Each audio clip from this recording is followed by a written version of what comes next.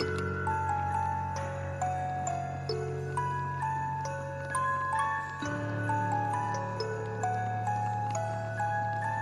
everyone, I'm Charlotte. And I'm Dina. Welcome to the Grim Curriculum. So apparently, according to some of you, we have really put you through the ringer over the last few weeks. Yeah, so we kind of unexpectedly ended up with a series of pretty gruesome episodes. And I mean, we are the Grim Curriculum, so it is kind of to be expected. I regret nothing. You know what? Me either, but it is officially the holiday season, so we have decided to go easy on all of you this week. Just for this week, though. Considering all of the cannibalism and jaws falling off over the last few episodes, you guys deserve it. Absolutely. Are you a big holiday person? So I've never been a super festive person, but this year I decided I am going to be, and I'm embracing it. I am faking it until I make it. I have never been like a big fan of the materialism part of it and how like stressed out people get. Yeah. But I like the idea of spending time with people that you actually like and love and all that good stuff.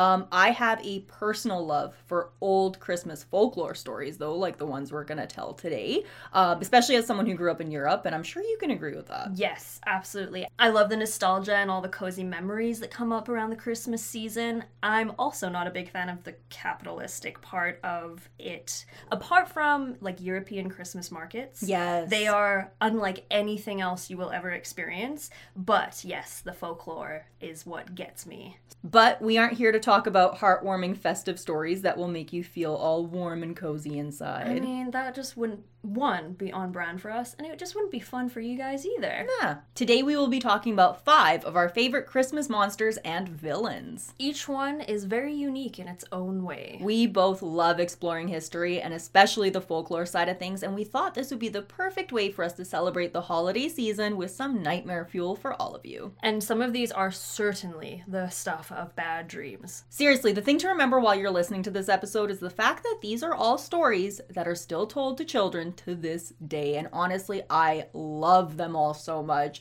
I'm not sure if you can relate with where you grew up, but I grew up in a culture where kids were very much scared into behaving. I grew up hearing stories of things like Baba Yaga, so to me, the idea of there being a dark side to Christmas is honestly, it's super fun. I love it. Our subjects today are certainly what I would consider villains, but I think they definitely have their place in history alongside their friendlier counterparts. I can't say that I grew up with any scary Christmas folklore at all. Santa was about as interesting as it got for my family. I mean, when it comes to Santa, he's pretty scary in his own way too. It is true, because I did have a friend in elementary school that was terrified of Santa because she was like, this old man is going to break into my house. Oh, hell no. That's a smart kid. And her parents had to, like, sit down with her and be like, no, you're getting the wrong vibe. And all the other kids in the class were like, Emily, you need to calm down. I hope Emily is like a detective now, solving homicides and stuff. You go, Emily. All right, so here we go, our top 5 Christmas monsters and villains. Number 5 on today's list is better known in various regions of France. Known as a Christmas scarecrow, Hans Trapp's origin is rooted in greed and evil. The way he is described is honestly kind of horrifying. So he's around 2 meters tall and he dresses in a big black coat and a pointy hat. His presence is often first noticed by the amount of noise that he makes when he walks, slamming his large black boots into the ground with every step. Despite sporting a large white beard like our dear friend Santa, he brings very little joy to the Christmas season and walks around carrying a large rod that he happily beats misbehaving children with. His story takes us to the Wissembourg region in the northeastern part of France. Back then, there wasn't a border between the countries of France and Germany, so the area was part of the Holy Roman Empire. This also explains why Hans Trapp is reported to speak in a German dialect. Like many old tales, this one begins with a knight. Hans von Trosse was born around 1450.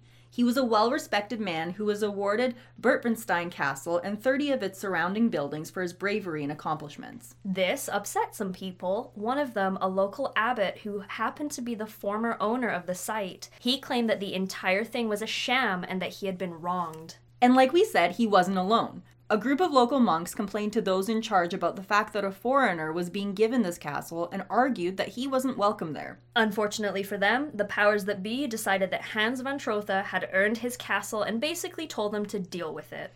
Now here's the thing. One could assume that the monks and Hans could have a peaceful coexistence. However, that wouldn't make for much of a story. As the tale goes, Hans was somewhat of a petty fella. He was so angered by the complaints against him that he decided to seek revenge. And when we say petty, we mean it, because this is like next level dramatic. Like super villain levels of dramatic. Hans von Trotha built a dam on the river Weißlauter, which was the town's main water supply. This diverted the course of the water upstream. There are versions of the story that say this flooded the land of the abbot who had originally complained about him. So he essentially took over this guy's castle and then flooded his new place. Yep, like we said, there's petty and then there is petty. The water being cut off was obviously a huge issue, and the locals were furious at Hans for what he had done. They demanded that he tear the dam down and give them access to their water again.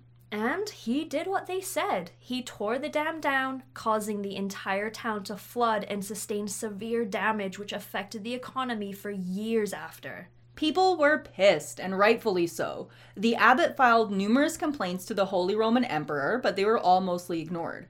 Eventually, the abbot grew frustrated and decided to talk to the man in charge, Pope Innocent VIII. And I have to say, I do not trust a man named Pope Innocent, not one bit. Well, historically speaking, I wouldn't trust any of the popes in general, but that's perhaps a topic for a later episode. Valid. So the abbot's complaints were once again ignored, but he didn't give up. 8 years later, he spoke to the new pope, Pope Alexander VI. Finally, someone listened to him, and soon enough, the papal tribunal summoned Hans von Trotha to Rome so they could speak to him regarding the issues that the town had with him. Hans wrote a letter back proclaiming his loyalty to the church, but saying that he wasn't going to go. He then decided to insult the Pope by accusing him of immoral behavior. So he basically just told the Pope, yeah, that's great and all, but get fucked. Basically. So, obviously, this clearly offended basically everybody, and Hans was finally banished from society. He was, however, allowed to keep his castle, where he was ordered to spend the remainder of his days no longer allowed to interact with anyone. Despite how poorly he treated those around him, he hated this punishment and was quickly the subject of local legends and gossip. Hans von Trotha died on October 26, 1503 in his castle. His story would continue on long after he was gone. He was despised by most while he was still alive, so after his death, he turned into somewhat of a villain. Stories describe him as bloodthirsty, violent, and overall just terrible. Many believed he had made a pact with the devil. As the years went on, his story continued to evolve along with his reputation. Locals began to view him as somewhat of a boogeyman with a hunger for human flesh, and the story would continue to evolve as the years went on. Many now believe that Hans was shunned to the mountains of Bavaria, where he dedicated himself to black magic and devil worship. While in the mountains, it was said that he became obsessed with the idea of revenge and developed the taste for human flesh. This led to him stuffing his clothes with straw and disguising himself as a scarecrow. It is said that he waited along a road until a 10-year-old boy walked by. Hans waited until the boy was close and then sprung to life, stabbed him, killing him instantly. The legends say that he then took the boy back to his mountain lair where he chopped him up into little pieces and cooked him. Hans, eager to eat the meal he had prepared, brought the meat to his mouth and was instantly struck with a bolt of lightning and killed. Some stories say that it hit him so hard it caused his head to burst open. So, whether he died quietly in a castle or up on a Bavarian mountaintop, he still managed to secure his spot as a local legend. His name was eventually shortened to Hans Trapp, trappen being the word for a noise one makes while walking to chase away spirits. It is now said that he wanders around at night in the forest of his castle lands, desperate to earn his redemption, but eager to carry off naughty children into his lair, possibly to be his next meal. And that's where things get festive. It is said that Hans Trapp began working with Santa Claus himself as somewhat of an anti-Santa. While jolly old Saint Nick gives presents to the good, Hans Trapp takes on the role of the disciplinarian. So his job is to punish children. Many kids are told that he will come to get them if they don't listen. Not only that, he will come after them, disguised as a scarecrow and ready to drag them away, possibly to be killed, chopped up, and eaten. Some kids get threats of coal in their stockings, and others get threats of cannibalism. That's just how she goes sometime. While Hans Trapp is a festive villain, he is also a not-so-friendly reminder to children of the consequences of living their lives in less than ideal ways. Nowadays, Hans Trapp is celebrated with parades, which honestly sound like a really good time. Monks are often a huge part of the festivities, along with fire juggling and drums, which is super cool. Eventually, Hans Trapp himself appears on horseback to ask the local children if they have behaved that year. Often, a large carriage with captured children appears with him in the parade. The captured children cry for help to those in the audience. Eventually, Christkindl shows up and lightens the mood, and the whole thing ends in a giant fireworks display. I like this story a lot. It shows that sometimes reputation can live on long past you're gone. And it's interesting because a lot of the sources say that he actually ended up living a decent life and doing really good things after he was exonerated. But despite that, he's still remembered as the evil scarecrow man who everyone hated. But he sounds absolutely horrifying, and he sounds like he was kind of a dick in life. Well, that's the thing is, yes, he was kind of a dick. Well, he was a dick to everybody around him, basically. But then he was exiled, that was his punishment, and then they're like, you know what? Let's make a horrifying legend about you, sir. Yeah, we're going to talk about you forever. But that being said, I do enjoy this story too. I like that it was inspired by a very real person, and then like you see how this story evolves over the years. The festival part of it now reminds me a lot of Bonfire Night that we have in England on November 5th every year with the fireworks display, and like people come around with Guy Fawkes dummies that then we throw on the fire. That honestly, like those big parades and like events and stuff like that, they just sound like so much fun. I love it. And then especially if it's in those old European towns with the cobblestone roads, and it's just the atmosphere of it all. It really just sounds like an amazing time overall. Absolutely. At number 4, we have Lucy from Norway. Lucy is often characterized as an extremely vile-looking demon who is not only mean, but incredibly powerful. Lucy rides through the sky on a broomstick and is often not alone. In many stories, she travels with other vile creatures that are willing to do her bidding. Together, they travel around destroying everything in their path. It is said that they focus on livestock and, of course, children. That's right. Children are often told that Lucy will come after them if they do not spend the night tucked in bed as they should be. Stay in bed, kids, or a demon monster might come and get you. So, you may ask yourself, how does such a horrifying legend start? The origin of Lucy takes us all the way back to somewhere around the year 280 AD with the birth of Saint Lucia in Syracuse, Sicily. There are many different variations of the story, but they all end with her martyrdom sometime around the year 310. It is said that she prayed to God to heal her terminally ill mother. Miraculously, it worked. Lucia then devoted her life to Christianity. She used the dowry that her family had set aside to help those who were struggling. It's said that she would travel through the dark alleys and hallways in Syracuse with a wreath of candles around her neck so that her hands were always free. This earned her the title The Luminous, which is like Lucia the Luminous. I like it. It rolls off the tongue. It's a good nickname. It is. It may seem like actions like this would earn her the love and respect of the people, but unfortunately, during that time, Christianity was banned, and her actions were seen as a huge offense. It's unsure who exactly reported her actions to the city, but many sources say that it was a man who she had previously rejected multiple times. Because of all of this, Lucia was ordered to renounce her faith under the threat that she would be burned alive at the stake if she refused. And she did. They attempted to burn her alive, but when the fire arrived at her feet, it did not touch her. The frustrated executioners attempted to burn her numerous times, finally slicing her throat, ending her life. After her death, she was canonized, and to this day, the martyrdom of St. Lucia is commemorated on the 13th of December. Over time, Christian beliefs were fused with the ancient Scandinavian traditions of the area, and celebrations like the winter solstice had become even more commonplace. While St. Lucia became a beacon of light and hope, the story of Lucy began to get thrown into the mix. Now, we aren't exactly sure of how this happened, but it is believed that due to the similarity of the names and the dates, that Lucy is the darker counterpart to St. Lucia. We do see this a lot with these stories. The distinction between good and evil often plays a common role. The night between December 12th and 13th was considered incredibly important, in part because it was the longest night of the year. It was also believed that supernatural forces were at an all-time high and that they would use the long night to do their bidding. Animals were also believed to be able to communicate with each other and would use this night to gossip and catch up with one another. It was reported that they would speak to one another in human dialects, and that any human unlucky enough to overhear this would be driven mad. I'm so glad I can't hear my animals talking shit about me. Can you imagine say you're a farmer back then and you have a herd of sheep and you're terrified to go near them because you're like, what if I catch them gossiping and I am driven insane? Right? I mean, really, like that's, well, you think about it, like that's a pretty big threat. I would say so. Especially because, like, you're probably killing them sheep. They're not going to be happy with you. They probably have some bad words to say about you. Exactly. The name for the important night was Lucy Long Night, or Lucy Langnat. Due to the increase in supernatural-like events during this night, it was considered incredibly important to have all of your major tasks done before then. People worked hard to complete tasks such as cleaning, slaughtering animals, and spinning yarn, amongst other things. If they didn't, Lucy would come to visit and break their chimneys. You don't want any of that. No.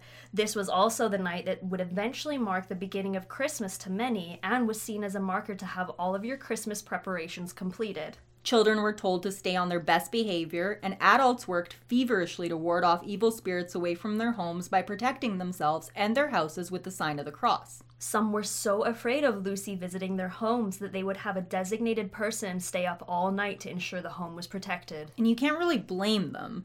Like we said, Lucy was known to kidnap those foolish enough to stay out too late, and often they were never seen again.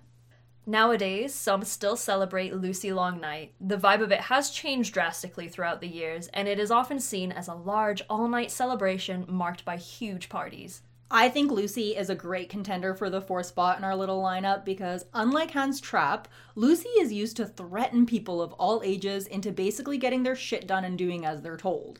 As someone who tends to often leave stuff to the last minute, this one speaks to me pretty heavily because sometimes I feel like I need someone to tell me a giant team of demons and monsters is gonna come get me if I don't get my shit done on time. That's fair. Right? Like, that being said, I love how far back this story goes. And I need to remind everyone, I am not a religious person by any means, and I did my best to get all the info here right, so please tell me if I messed anything up. Let us know. I think I got it right, though. Yes, and also, if you are someone from any of these areas that we talk about today and you have your own traditions and stuff that you want to tell us, please do. Yeah, we want to hear from you. Love to hear that. The thing to remember with these stories is that there are a lot of different variations, especially when it comes to the story of Lucy, so that's just something kind of important to remember. It just happens as time goes on. I know we're only 2 villains into our list, but I'm starting to sense a theme here between these Christmas baddies. It's pretty funny that across the world, humans have come up with different ways of like motivating /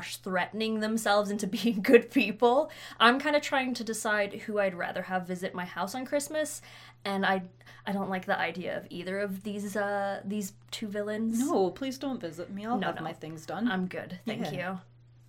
In number 3, we have the one, the only Krampus. So most of you have probably heard about this guy, especially considering his rise in popularity over the last few years with various movies, comics, and even children's books being released about him. For those of you who don't know about Krampus, he is described as a gigantic demonic mix between a man and a goat.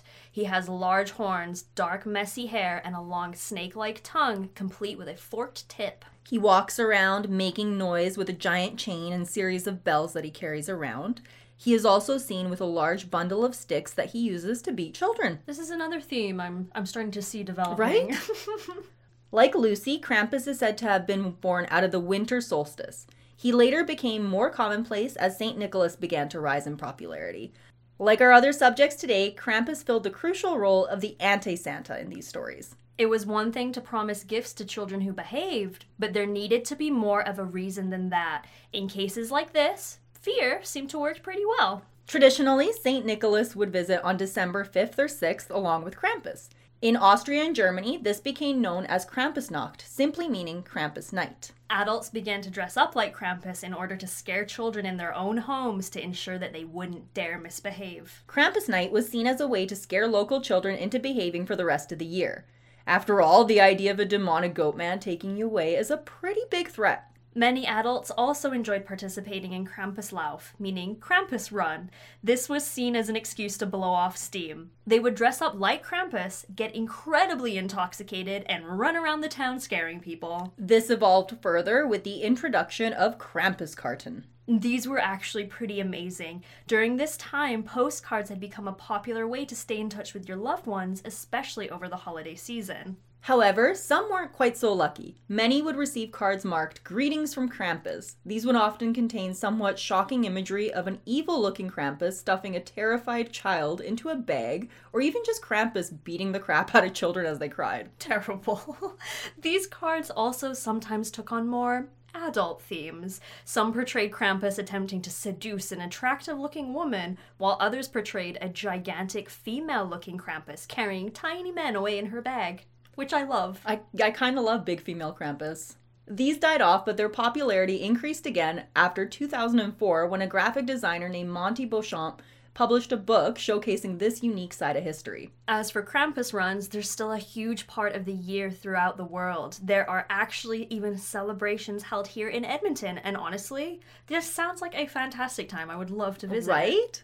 Krampus is my absolute favorite. This was originally going to be an all Krampus episode, but after finding out about some of these other absolutely amazing stories, we decided to do the countdown instead. But don't get me wrong, Krampus is pretty badass. I would love to have an actual Krampus carton for my curio cabinet someday, and seeing a Krampus run in real life would be amazing. Oh, I would love it. I feel like Krampus is definitely a fan favorite, especially as we said with his rise in popularity over the last few years with the movies and everything. I like that he's the evil, well, I don't know if evil is the right word, but the opposite counterpart to Saint Nick, and that they kind of work together, good cop, bad cop style. They make a good team. I agree. I like it because you know what? I think children should be scared sometimes. Sometimes it works. I'm just, there's my hot take of the evening. Right? And you know what I have to say? I had so many people reaching out to us over the last week. Yes, we saw you guys. Asking if we were covering Krampus, and apparently I convinced a bunch of people I didn't know who he was because my humor is just that hard to understand. But the entire time we were sitting on this script with Krampus in it. So here is your Krampus, friends. I hope you enjoyed it. You're welcome. At number 2, we have the Norwegian Nissi. The Nissi is a mythological creature with origins in Scandinavian folklore. Like many of our previous subjects, they too are associated with the winter solstice. Their size can vary from a few inches tall to half the size of an average man. They often sport a long white beard and wear colorful clothing, including a signature red cap. The Nissi is usually a man, but there are tales of his wife, the Nissamor, and his children, the Nissabarn. So far, all of this seems pretty harmless, right? Other versions of the story tell of something much more sinister. By some accounts, the Nissi has the ability to shapeshift, sometimes into a being much larger than the average human. They are traditionally considered a guardian. They often live in a house without the knowledge of their human counterparts. Despite their secretive nature, they will find a way to affect your life drastically, even from a distance.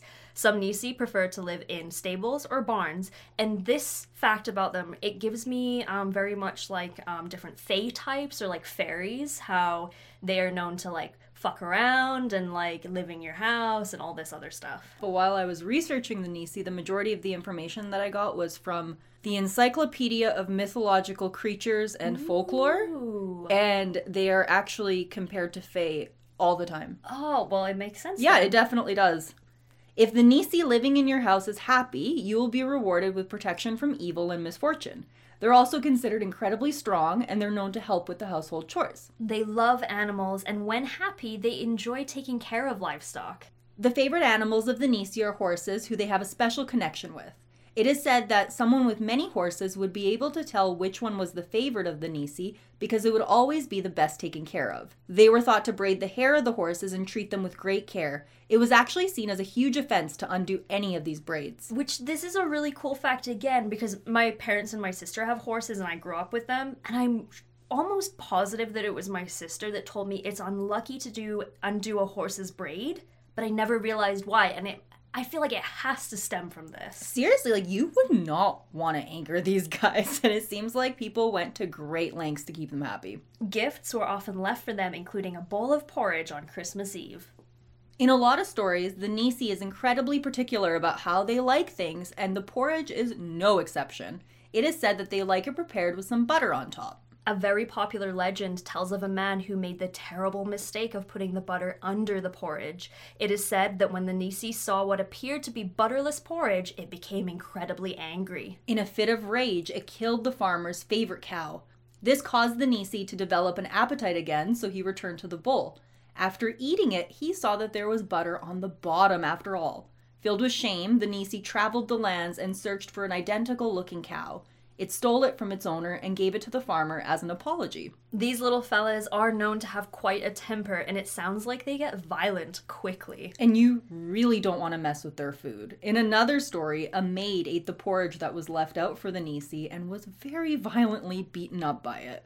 It is said that the man who owned the house found her nearly lifeless body the next day. Makes you wonder if that was a cover-up for something Right? else. Like, it wasn't me, officer. It was the Nisi. As time went on, the Nisi became popular in Christmas cards and art. By this point, they were seen as more of a harmless figure than homicidal little maniacs. Their popularity rose further during World War II when the Nisi was seen as a symbol of resistance. A series of Christmas cards were released in 1941 featuring them and the message, "Merry Christmas to all Norwegians." This angered the Nazis, and eventually they banned any cards featuring this kind of artwork. They were so upset by them that on February 6, 1942, they actually banned people from wearing red hats in Norway, as this was seen as a symbol of the Nisi and therefore resistance. Nowadays, the Nisi live on in popular culture in the form of Christmas-related art. They are also often seen as characters in holiday-related books and movies. Over time, they've somewhat lost their dangerous reputation and are often seen as small Santa Claus-like figures. The Nisi have an incredibly complicated origin story, and there are a lot of different versions regarding exactly where they came from. To me, the idea of tiny little gnome-like men who are willing to kill animals and curse my family line are a pretty big threat. But then I remember that in some stories they're even bigger than an average man, and that's just kind of horrifying. I do love the fact that they became such a powerful symbol, though. Yes, murderous tendencies aside, I fucking love that they became a symbol of resistance. That's such a cool part of their history. It's badass. I love the idea of gnomes of varying sizes fucking up Nazis. This particular legend is one I'd love to see in like a badass animated movie. I would play the shit out of that video game. Oh, absolutely. Gnomes versus Nazis? Hell yes. And this brings us to our number one spot. Are you excited? I am excited.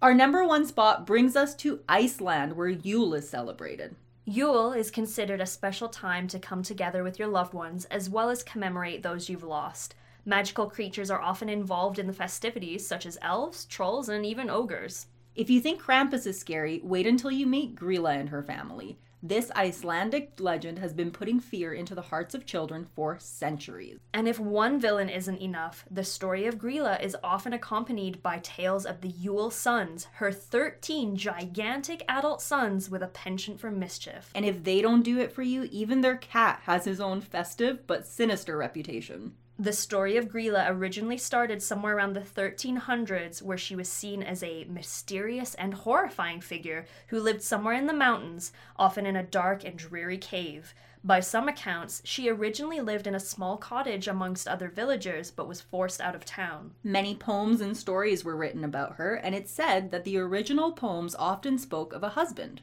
But apparently he didn't last long, because they also say that she killed him, and when she got bored of him, she feasted upon his flesh. There's that cannibalism again. We said we were moving away from the more gruesome side of things, but I guess we lied. Well, don't worry about Grilla getting lonely, though. She would marry again. If that sounds like a lot, it's truly the tip of the iceberg. Grilla's name loosely translates to growler, and it suits her pretty well. She is described as a giantess who is incredibly ugly, and I won't lie, if I was being called Growler and described like that, I'd be pretty pissed off too. I know, just leave the girl alone, Right? for God's sakes. It is also said that she has a forked tail. However, some old poems talk about her having as many as 40 tails. This one in particular paints a very scary picture. Down comes Grilla from the outer fields with 40 tails, a bag on her back, a sword in her hand, coming to carve out the stomachs of the children who cry for meat during Lent. So, it sounds like she continued on with her cannibalistic ways and began to prey on children. Grilla is still a part of modern storytelling, and children are often told that she has the ability to see if they are being good all year round. You know, the classic, she sees you when you're sleeping, she knows when you're awake. That is a whole new level of nightmare fuel. She leaves her home in the mountains around Christmas carrying a large sack. She then visits the homes of the children who were bad that year and kidnaps them. She takes them back to her cave where they are never seen again. It is said that she never goes hungry. And again, I absolutely love this entire line of thinking. It's so morbid. It isn't, hey kids, don't misbehave because you won't get any presents. It's literally, hey kids, if you're bad, the giant ogre woman is gonna eat you. Yeah, and this doesn't seem like one of those things where you could do things to appease her like you can with some of our other subjects today. If Grilla has decided you weren't well behaved enough this year, you were in a lot of trouble and you just couldn't do anything about it. Unless, of course, you behaved for the entire year. Seems reasonable, right? No wonder she never went hungry. I mean, if the alternative is being eaten by a giant scary lady, then fine, I will behave. It is said that she has been married a total of 3 times. It looks as if the 3rd time was the charm when Grilla met Lepaluli. He is described as being just as ugly as his dear wife. Luckily, he doesn't seem nearly as ambitious and seems to spend the majority of his time hanging out in their cave, although he is sometimes known to visit the towns with her. This brings us to the Yule lads. Unlike their mother, they don't seem to be overly homicidal or anything like that. They are known to each visit houses on different days throughout December 12th to 24th, and basically annoy the residents of the home with various pranks and minor inconveniences. Quite a few of them enjoy stealing food, and the majority of them have an affinity for bread and meat. Curtis Knicker, however, enjoys feasting on the candles that are left out and will often follow children around and steal their candles, leaving them in the dark. Another brother will spend his time looking through the windows of various houses until he finds something that he wants to steal, while Askaslaker hides under your bed until you are asleep so he can lick clean all of your dirty dishes. To me, it seems like the main lesson with the brothers is to keep a clean house. Simple as that. The majority of them just steal your leftover food or lick dirty dishes, so to me that's far less sinister than their mother, but there's still a lesson to learn here. Keep a clean house or ogres will come in and clean it for you. I wouldn't be opposed to that, honestly. Please clean my house, ogres. Please. You know what? If you want to lick the dishes clean, it's fine. Yeah. I'll put them in the dishwasher. Go for it. Go for it. While this all may seem pretty innocent compared to everything else we've talked about, it was not always this way.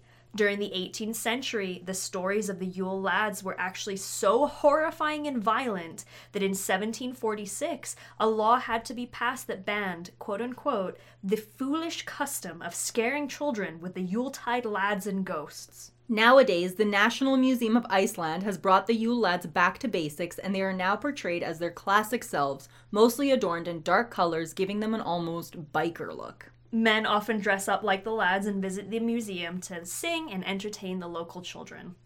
Now, we can't talk about this wild family without talking about the smallest, but possibly scariest member of all, their cat. That's right. The Yule cat may be friend-shaped, but he is certainly not your friend. He stems from an Icelandic tradition where if you finish all of your work on time, you are rewarded with brand new clothes for Christmas, often in the form of new socks or new underwear. I'm gonna sound so boring right now, but socks are like the best gift ever. That's how you know you're an adult, because I could not agree more. I love a good pair of socks. Same. I usually get a nice pair of fluffy ones at Christmas. Fuck yeah. Yeah. Those who were lazy, which is a trait we see punished in these stories again and again, were forced to wear their old clothing. This was a big deal when the Yule cat visited because he could tell who had been lazy and who hadn't. If someone was seen without at least one new piece of clothing, the cat would become instantly angry and the child would become his latest sacrifice. This, of course, is used as a not-so-friendly reminder for children to have their chores done on time, because if the giant ogress and her sons weren't going to get you, you could be sure that their mean-ass cat would. So, Charlotte, how do you feel about our number one contenders?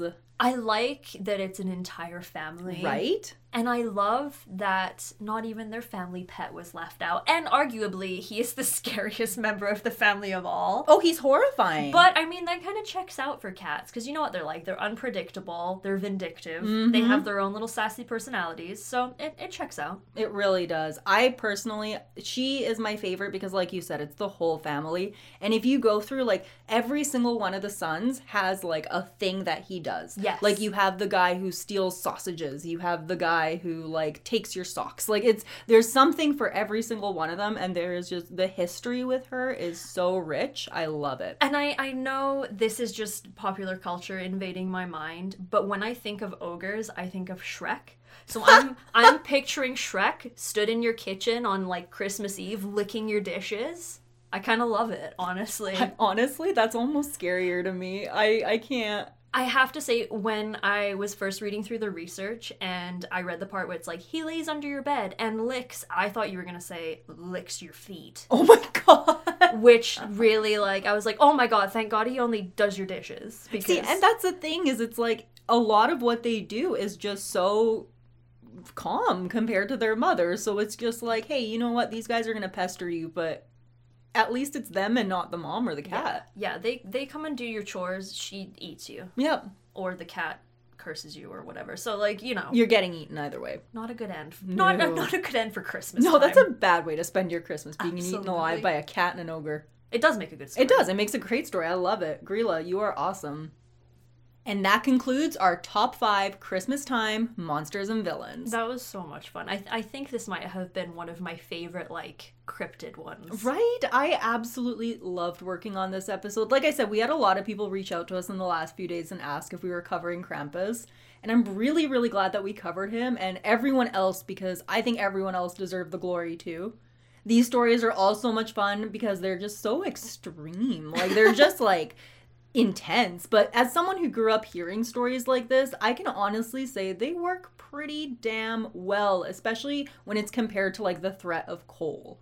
Like, I think so anyways. I think threats work very well. They probably work better on me, honestly. I've always liked kind of the darker side of Christmas. One of my big favorites is A Christmas Carol, which is kind of a horror story if you think about it. I think it allows you to really appreciate and be grateful for the good things that happen. It kind of puts things into perspective because, you know what? Maybe you got a less than ideal gift from Aunt Olga again, but at least Krampus didn't stop by to beat the shit out of you with a stick. Exactly. And I love... like we said, we love history, and I love seeing how far back the legends go, because it just goes to show we've always been using fear as a tactic to be better people for a very long time. And honestly, it's shown that it does work. Like, at least on kids. At least on kids, yes. Now, we have a couple more nightmarish cases to cover this month, and then we're going to be finishing off 2022 with our 40th episode. Yeah, so we're starting a new series, and it's probably going to be some of the worst stuff we have covered to date, so enjoy these slightly lighter-hearted episodes while you can. We are going to be reading some festive ghost stories on Patreon this month, and that's going to be out for you guys to enjoy very soon. Giant shout out to those of you who have been supporting us over on there. You rock. You can sign up for as little as $3, and we have all sorts of fun stuff available on there. As you guys all know, our Grim VIP tier gets a special shout out at the end of each episode, so a giant thanks to Mayhem Mudkip, Brian, Hillary, and Lisa. Yes, thank you guys so much. Until next week, make sure you don't miss out on the Grim Curriculum news by following us on Instagram at The Grim Curriculum and Grim Curriculum on Twitter. We're also on TikTok and Facebook now, so look us up. We're also available on most podcast platforms. You can also find us on social media. We're going to link our personal socials below along with some other fun stuff. Thanks as always for listening. This has been The Grim Curriculum. My advice to you all today is that when it comes to Christmas monsters and legends, don't fuck around and find out. Just do your damn chores, okay?